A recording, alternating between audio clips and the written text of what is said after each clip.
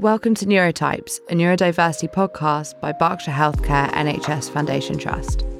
In today's episode, we're joined by neurodiversity advisor Tani Prindiville and clinical director and neurodiversity lead Dr. Mairi Evans. Together, they delve into Tani's journey, from her diagnosis as an autistic person with ADHD to her current role within Berkshire Healthcare.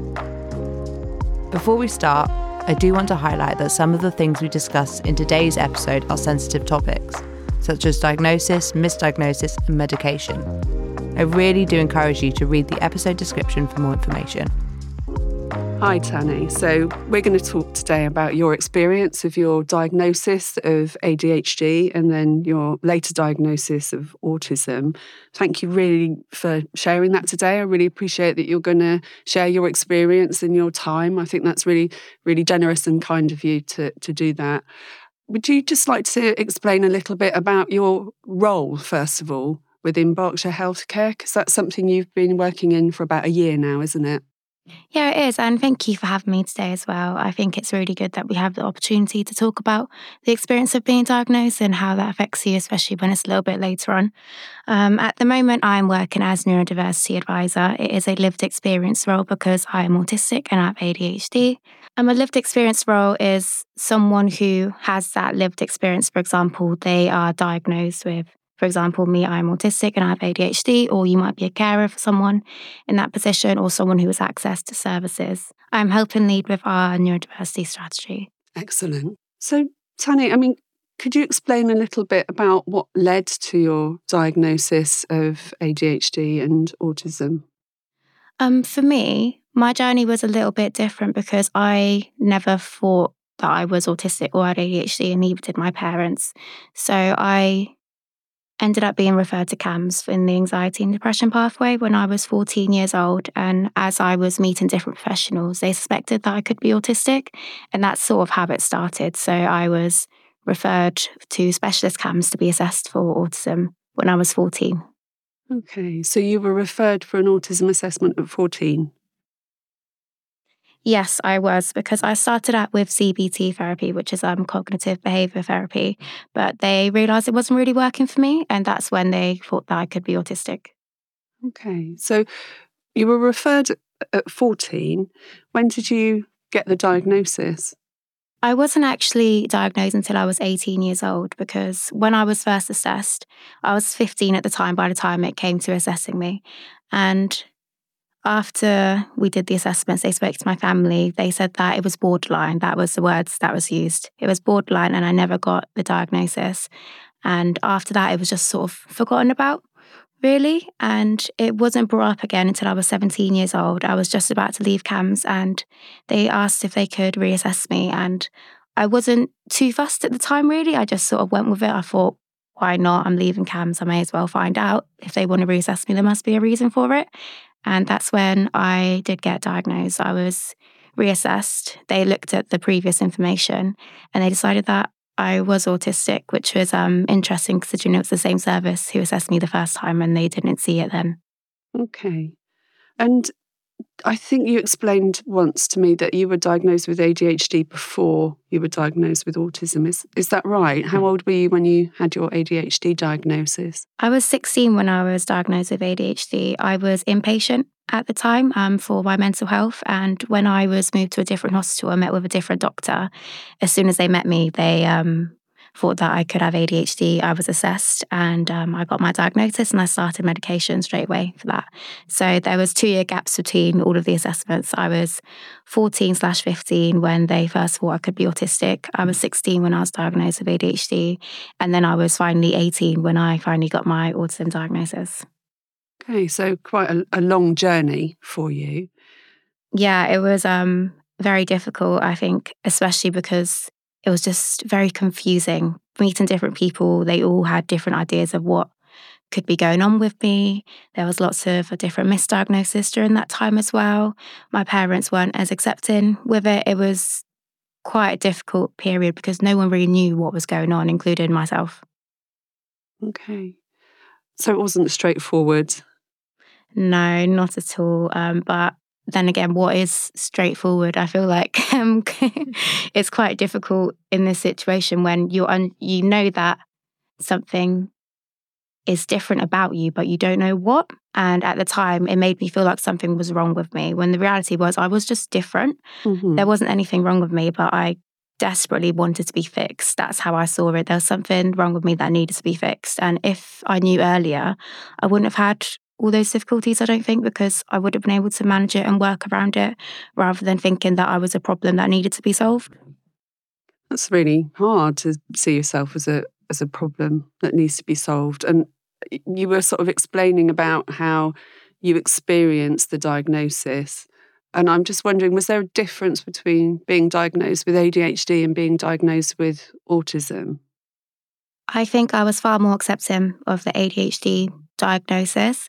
I think it was a little bit easier because with the ADHD diagnosis, there is a treatment plan with that. So I started on medication. And although it didn't fix everything, it did help a lot. And you sort of notice those effects almost straight away. And it sort of made me realise, oh, that's why I struggled in certain aspects of school. That's why I found homework and studying really hard to do. And I was able to sort of work around that. I feel like that was much easier than with the autism diagnosis, because you are given your diagnosis and then that was it. You're told you're autistic, you think differently to other people, you see the world differently, and you don't really get much more information than that. And I think with the lack of information out there, with both ADHD and autism, I feel like it was harder with the autism because at that time I had a very strict view of what autism was, because I myself have family members who are autistic, or they have learning difficulties and they have higher support needs. So in my mind, that's what autism was. You required a high level of support 24/7. You would need to go to special educational needs schools, like some of my family members. So that's what I thought it was. So I found it harder to accept that I was autistic because of my narrow view of what autism was. I'm just thinking about what you understand about autism now. If you could almost go back in time, and if you could talk to yourself as a teenager at the time of getting your diagnosis, what would you like to have been told at that point? I think it would have just been nice to know that everyone is different, whether you're autistic or you're not autistic, everyone is different. People say that everyone's an individual, but then when you think of things like autism, you might think, okay, that means you're this. But that's not the case. Everyone will have their own set of traits. They will have their own set of strengths and their own set of challenges. And you don't have to present a certain way to be autistic, especially because I was very good at masking. I would say I still am, but I am working on trying to unmask myself. But I think you don't really know who you are at the time. I certainly didn't know who I was at the time. So I think that sort of made it harder to accept that I was autistic, because I was hiding a lot of it from myself as well as everyone else. So I think just learning more about the different presentations, especially for teenage girls, which I was at the time, that their presentation can be very different to a lot of people. But at the time, we didn't know much about it, which is why they wanted to reassess me when I was older, because they learnt so much. In just those 4 years, so much was learnt about it, to the point where they realised that I may have been missed the first time. Thank you. And you mentioned masking. Some people might not know what masking is. I'm just wondering if you could explain a little bit about what masking means for you. For me, masking is you want to be able to fit in, but to do that, you have to change who you are. I've never actually described masking before, so that's a really interesting question with that.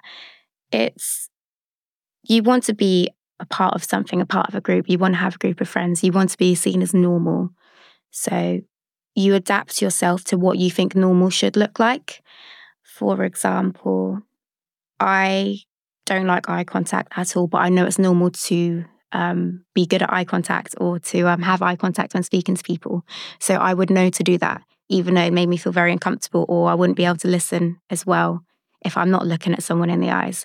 But I would do that so that I could fit in and I didn't appear different. I know that rocking is seen as odd by a lot of people. They don't understand why people rock. Rocking is really useful for me sometimes. It's really soothing, really grounding, but I know that people are going to think I'm weird if I rock, so I don't rock. That's masking. You're going against what is normal for you and what is right for you, because you don't want to be seen as different. You don't want to be the odd one out. You just want to be like everyone else, or that's how I saw it, because I assumed everyone was this, but I was that alien in the room that couldn't understand why I couldn't do all these things everyone else was doing.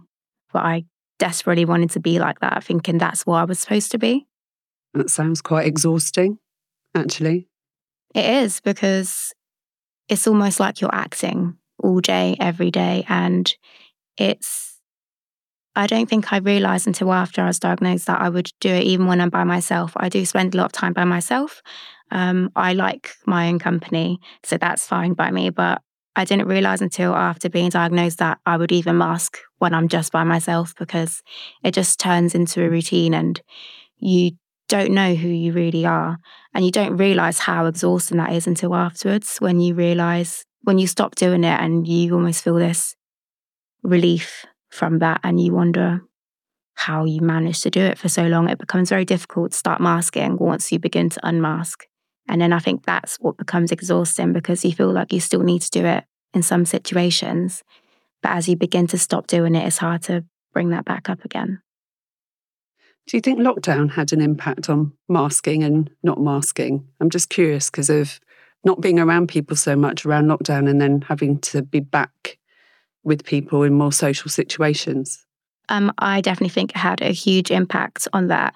For me, I don't think it's had as much of an impact because I was working on a ward. So I was still seeing people. I was still going out for work. And it was quite social work because you're with a lot of staff, and I was also working with patients as well.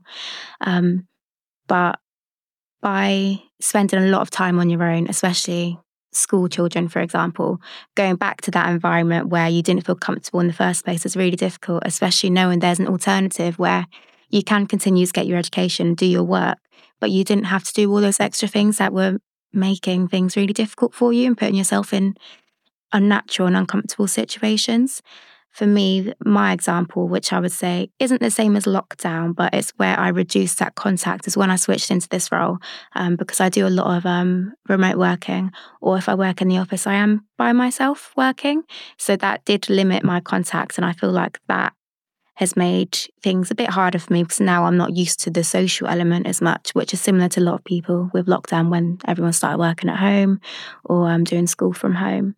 It does really change because you realise how much effort you had to put in just to be in a room of people, let alone doing your work or trying to learn, be in school, in your lessons. So having to go back to that, it really does exhaust you because you get out of that routine of putting that mask on, putting that front on, and then you have to do it all over again after having a couple of years where you didn't have to do that. And that's when a lot of people do get burnt out. Thank you. I'm just thinking about the experiences you've been describing, and you didn't know until like a much older young person, almost an adult, about being autistic, and an older teenager with ADHD. What do you think the difference would have been like if you'd known as a much younger person, maybe at primary school? I think my school experience would have been a lot better. Unfortunately, I didn't get any of my GCSEs in school. I couldn't do my exams. I found it really hard to go back in school after being in hospital. So that was almost like a lockdown for me as well. I was taken away from that environment. I was taken away from the outside world, and coming back, I just couldn't go back into school. And also the school didn't want me there because I did require a lot of support, and the school wasn't willing to put that support in place, which was a shame because I've always been a high achiever. I've always been top set. I've always expected a lot from myself as well as people around me. So to go from that to not getting any of my GCSEs, that was a real hard hit for me. It was really unexpected for everyone.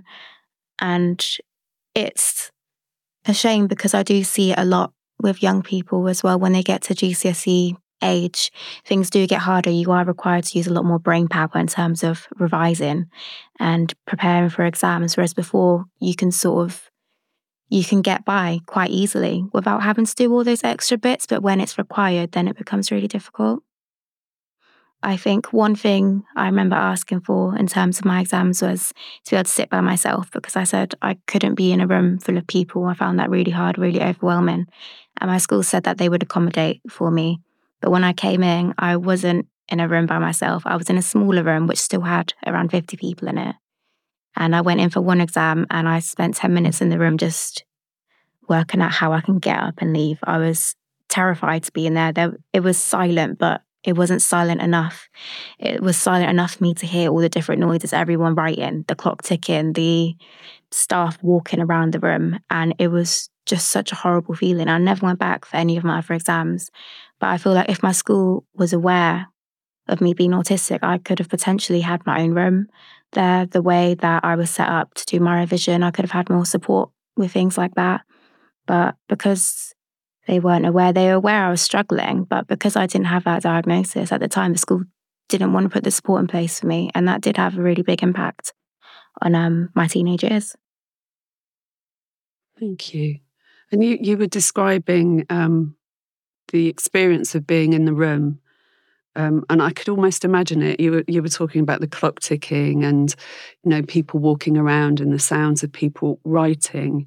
And my understanding, that's about sensory processing, isn't it? So how we sort of process information around us, either, touch, sound, various different things. Has that had an impact on you? And does knowing you're autistic help understand that as well? I think that knowing I'm autistic, it has helped, but only recently. I think initially when I was diagnosed, because I wasn't necessarily expecting that diagnosis, it wasn't something that I was searching for myself. It made things quite difficult at the beginning because I was noticing things that I didn't notice before, because I was aware that it was something that I could have been struggling with, that I never looked out for before. So it seemed like everything was amplified because I was searching for it. And if you look for things, you will find it. And those were things that I think I tried to ignore myself, because if I'm in a room in school and I can hear the machine from the aircon on the outside really loudly, but everyone around me seems unfazed by it, I'll just tell myself to ignore it, because if no one else say anything, no one else noticing it, then maybe it's just in my head. It's not actually there. So to know that these things were real and that I was just more sensitive to it, I could notice things that other people couldn't notice. It made it more loud for me, either that or the fact that I was no longer trying to tell myself that I was sort of making it up or trying to be difficult in a situation. Everyone's different in terms of their sensory experiences, and it can change day by day as well. So if I'm stressed about something, it'll tend to be a lot worse. I find that things will affect me in a different way, and it can bring me to a meltdown, whereas on another day, I would have been able to manage it. But no, that's really interesting and really helpful though, Tani, because I think what you're explaining is that what people might see and experience one day may be different to what they see and experience another day. And then for someone who doesn't understand autism or ADHD, they might not understand why someone like yourself coped with something one day and then didn't cope the next day. But it sounds like those experiences are slightly outside your control at times. Yeah, it is. You can have some sort of control with your reaction in the very early stages and how you manage it, but it can reach a point where it's almost like an out-of-body experience and you can't control it, and it feels like everything that's going on outside you is going on inside of your body. It's quite hard to describe, but it's physically painful. And I think that's what makes it difficult for people on the outside, because you can look like you're almost having some sort of tantrum for something that they can't even see going on, but you're going through physical pain. It's hurting everywhere in your body. You feel like your skin is crawling, your head is pounding, and it's just from minute noises that other people can't even hear.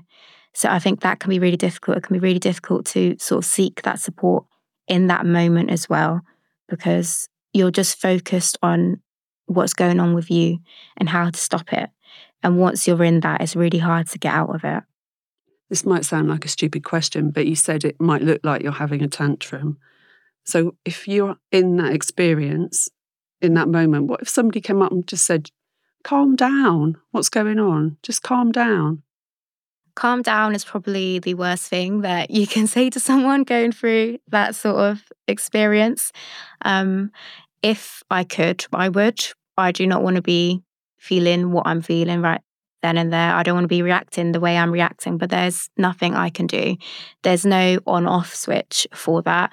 It's just about riding through it. Once you've reached that peak, there isn't really anything that can bring it down. It's just about being with that person to ride through it. And sometimes the way to support them is to leave them alone. I know for me, if I'm feeling very overwhelmed, I need to be left by myself. I need to sort of manage that. And I think the main reason why I like to be by myself is because I know that I can't control how I'm going to behave. And I don't want to unintentionally say something to someone that I'll regret later. I'll be upset if I say something a bit mean, but that's because I'm so overwhelmed in the moment. I just need that space. And sometimes you just need someone there. You don't need to speak to them because you're adding to the problem by that. If it's a noise thing, because quite often for me it's a noise thing. I can hear lots of different things. If you're talking, you're making it worse, you're adding to it. But having someone there so you know you're not by yourself, sometimes that can be useful as well. But for everyone, it's going to be different. The best thing is to find out how you can manage that with the person before they get to that point. Once they're at that point, it's not the best time to discuss these things, just to let them know that they're okay.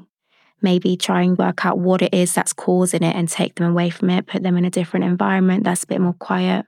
If you know that there's a clock in the room that's ticking, take the batteries out of the clock, take that down, turn the fan off.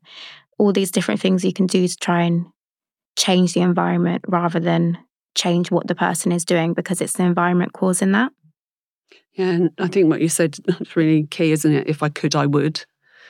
So it's not that you're choosing to be like that, is it? It's something that's happening in spite of you, not because you're, deciding that's how to behave in that moment. And that's really important for people to understand, isn't it? Especially when they maybe work with young people or work with adults and see them in that situation, that they're not choosing to be like that. And the best thing to do is maybe come up with plans beforehand, by the sounds of it, for people you care about. If you know things are going to kind of make things hard for them, try and remove that in the first place, by the sounds of it. So thank you.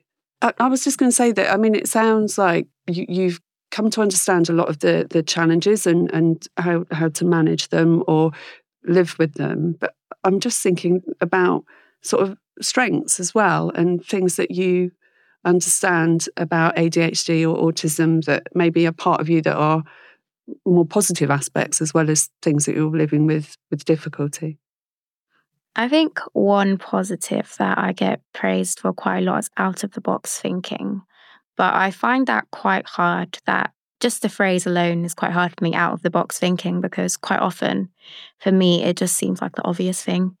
And for other people, they see it as out of the box thinking. So that's why I describe it that way. But for me, it's not. But I guess that's just because we see things differently. That's what it is. You see the world differently. You think of things differently. You have different solutions. I'm just thinking, because when I was in school, I think a part of it didn't help because my primary schools, so my secondary and my my infant and my junior school, they were next to a special educational needs school. And that's where my cousin went to. And kids can be really mean. They can be really mean. So you'd hear things that people would say, like other children would say about the children going to that school. And I think from then, that's why I was really against the thought of being autistic. When it was suggested I could be autistic at 14, I thought, oh, that means they're going to send me to that school and all the other kids are going to be really mean to me, even more mean to me than they're already being to me.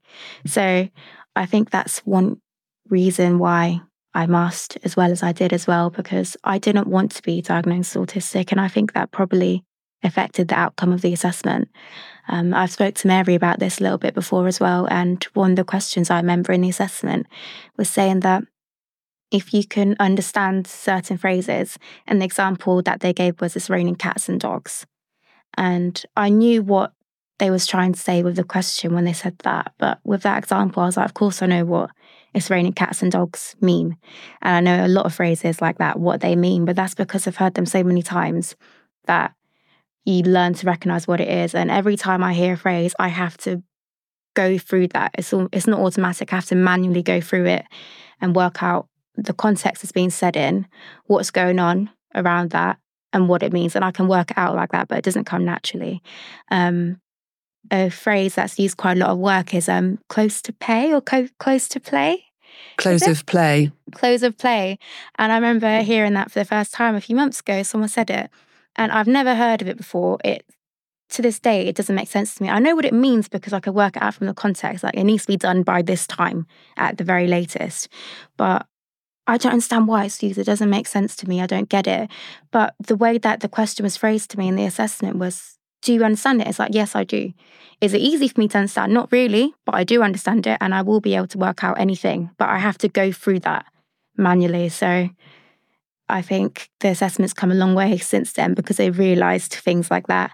And one example, I think, as well was around the special interests. And with boys, they would talk about things that might be interesting for boys because there was a thing where they thought that it was mainly boys who are autistic. So a lot of the questions were centred around things that boys could be interested in. I had no interest in things they were talking about. They were talking about things like cars and stuff. I have no interest in cars. That wasn't useful for me. Another part of the assessment was about the book. I can't remember what it's called, but it was about a stupid frog flying over houses. And I remember having to read it. There was like no words. It was just pictures and you had to describe it. And at the time, so I was just turned 15. And at that age, you think you're an adult. I thought I was in my 20s at 15. So I'm thinking, why am I being given this children's book about frogs over houses? It makes no sense. I don't get it. And I just wasn't really engaged with the assessment. And I think part of that was, one, I didn't want to be autistic because of what I thought autism was. And the reaction from my peers in school, the way that they spoke about people within that special educational needs school. And like I said, kids are really mean, and it's because they don't understand and they don't know. And so that rubbed off onto me. I thought, I don't want them to do that to me. I don't want people to think of me that way. And so I almost unintentionally sabotaged my assessment, I think, which is why it was classed as borderline, because I didn't want to be autistic. And also just knowing the questions, I was aware of what they wanted to get out of me, but because the way they questioned it, I answered it how they questioned it. Because if you can ask a question, I'll answer it like that. I know what you want me to say, but that's not how you phrased it. So I'm going to do it from how you phrased it. But we've come a long way from there, I think. Things have changed because I remember the second time it was a bit different. I think the understanding about girls and autism and masking has really changed, hasn't it? And boys and masking, actually, because it's not just girls that mask. And I think the more we understand autism, the more we understand the kind of unseen autism as opposed to the kind of stereotyped behaviours that people think about when they think about autism. And with that, the assessment tools need to change because a lot of the assessments were designed on an outdated understanding of autism, what autism is, on mostly observing boys, on mostly assessing boys. And so that means that the diagnostic tools are very good at picking up a certain type of autism in boys.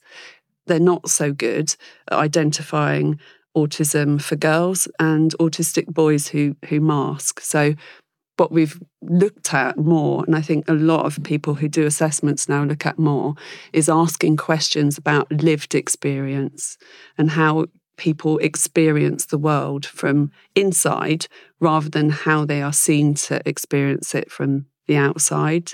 And I think you maybe are describing seeing a little bit of a shift in that between your two assessments, because when you were first assessed at 14, we were much less aware of autism in girls. And by the time you were 18, just in those 4 years, the understanding had shifted really greatly, I think.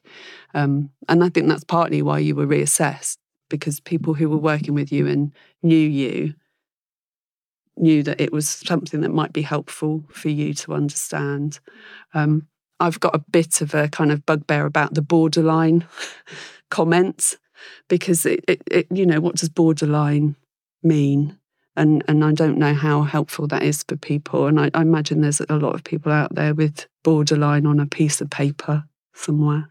Yeah, I agree with that, especially because when they said it was borderline, a word I really disagree with that. I think it was just left after that. They was like, oh, so we've done the assessment.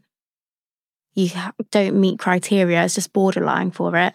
But clearly, this therapy wasn't working for you and we thought it was because you're autistic. And then nothing came from that. It's like, so it wasn't working for you.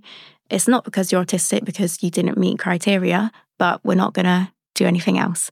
I think that was a difficulty with that. And also, I think as much as I'm really grateful that I had the opportunity to be assessed again, I understand that it is difficult to get an assessment. So I'm very lucky that I had that opportunity and that people wanted to get that right for me before moving on to adult services. I think there is a part of me that is also quite upset that I had contact with so many healthcare professionals between the ages of 14 and 18, and it didn't get picked up until just before leaving CAMHS. I wasn't actually given the diagnosis till after my 18th birthday. I was assessed at 17, but I didn't get it until after my 18th birthday. So I think there's also that grief from where it could have been picked up so many times and it wasn't. And then that will affect how you interact with services in the future. If you think so many things were wrong in that time, I had so many wrong things diagnosed. And as a consequence of that, I had treatment that wasn't appropriate for me. I was put in hospital that really made me more poorly at that time. And if it was just picked up earlier, that could have all been avoided. So there is that grief around that, as much as I am grateful for finally getting a diagnosis, as I know it is difficult to get a diagnosis. It can be difficult to get a diagnosis. It's everything that led up to it that's quite sad. And I know a lot of people will have similar experiences, and it does affect how you work with services in the future, because you may really need that support. But because of what's happened in the past, you might not go to them until it's too late, until you are really poorly and you do require more restrictive interventions, because you couldn't get there in time just because you're so scared of what's going to happen. You don't trust that things are going to be right. That's really difficult, isn't it? I'm just thinking, Tani, because like you said about the difficulty in getting assessments, and there might be people who are getting support from any number of different services where there's a question or query about whether they are autistic or not. But the diagnosis and assessment might be some way off. What advice would you give to those people, either the caregiver or the person who's receiving the care? I think just being curious and talking and finding out about the person you're working with, because there's so many stereotypes out there of what it means to be autistic or to have ADHD. It's about learning the person you're working with. What do they find helpful? How do they process information? How do they prefer to be communicated with? Do they prefer to write? Do they need visuals? It's about learning what is going to work for them, because something that might work for one person you've worked with who's autistic might not work with the next person. Everyone's very individual, and by keeping that open, by being able to discuss with that person, you get to learn them and they get to learn you as well. They get to trust you, they get to know you. It might take someone who's autistic a bit more time to open up to someone or to be able to engage with them in a therapeutic way. It's about allowing that time. I think people think if after 2 or 3 sessions you haven't got much engagement with each other, then that means it's not going to work and that's it. You need to look for something else. That's not right. You need to give people time, because it's their life. You're not going to want to speak to someone that you've just met straight away. I think for anyone that's really difficult, but it can be more difficult for people who are autistic, giving them that time and working around what works for them, being able to adapt, stop being so rigid in certain ways of working. No, thank you. So you're explaining it's about really get to know the person in front of you, isn't it? Get to know them and engage with them as an individual. And it feels like what you're saying is also not to see an autism diagnosis or lack of autism diagnosis as a barrier to getting to know that person and supporting them. Thank you so much, Tani and Mairi, and a special thank you to Tani for opening up about your journey and sharing it with us today. This is part 1 of our first ever episode, so keep your eyes peeled for part 2, which will be launching shortly. If you have any questions about what was spoken about in today's episode, or have suggestions about the sort of topics you would like to hear us discuss. Our contact details are available in the episode description.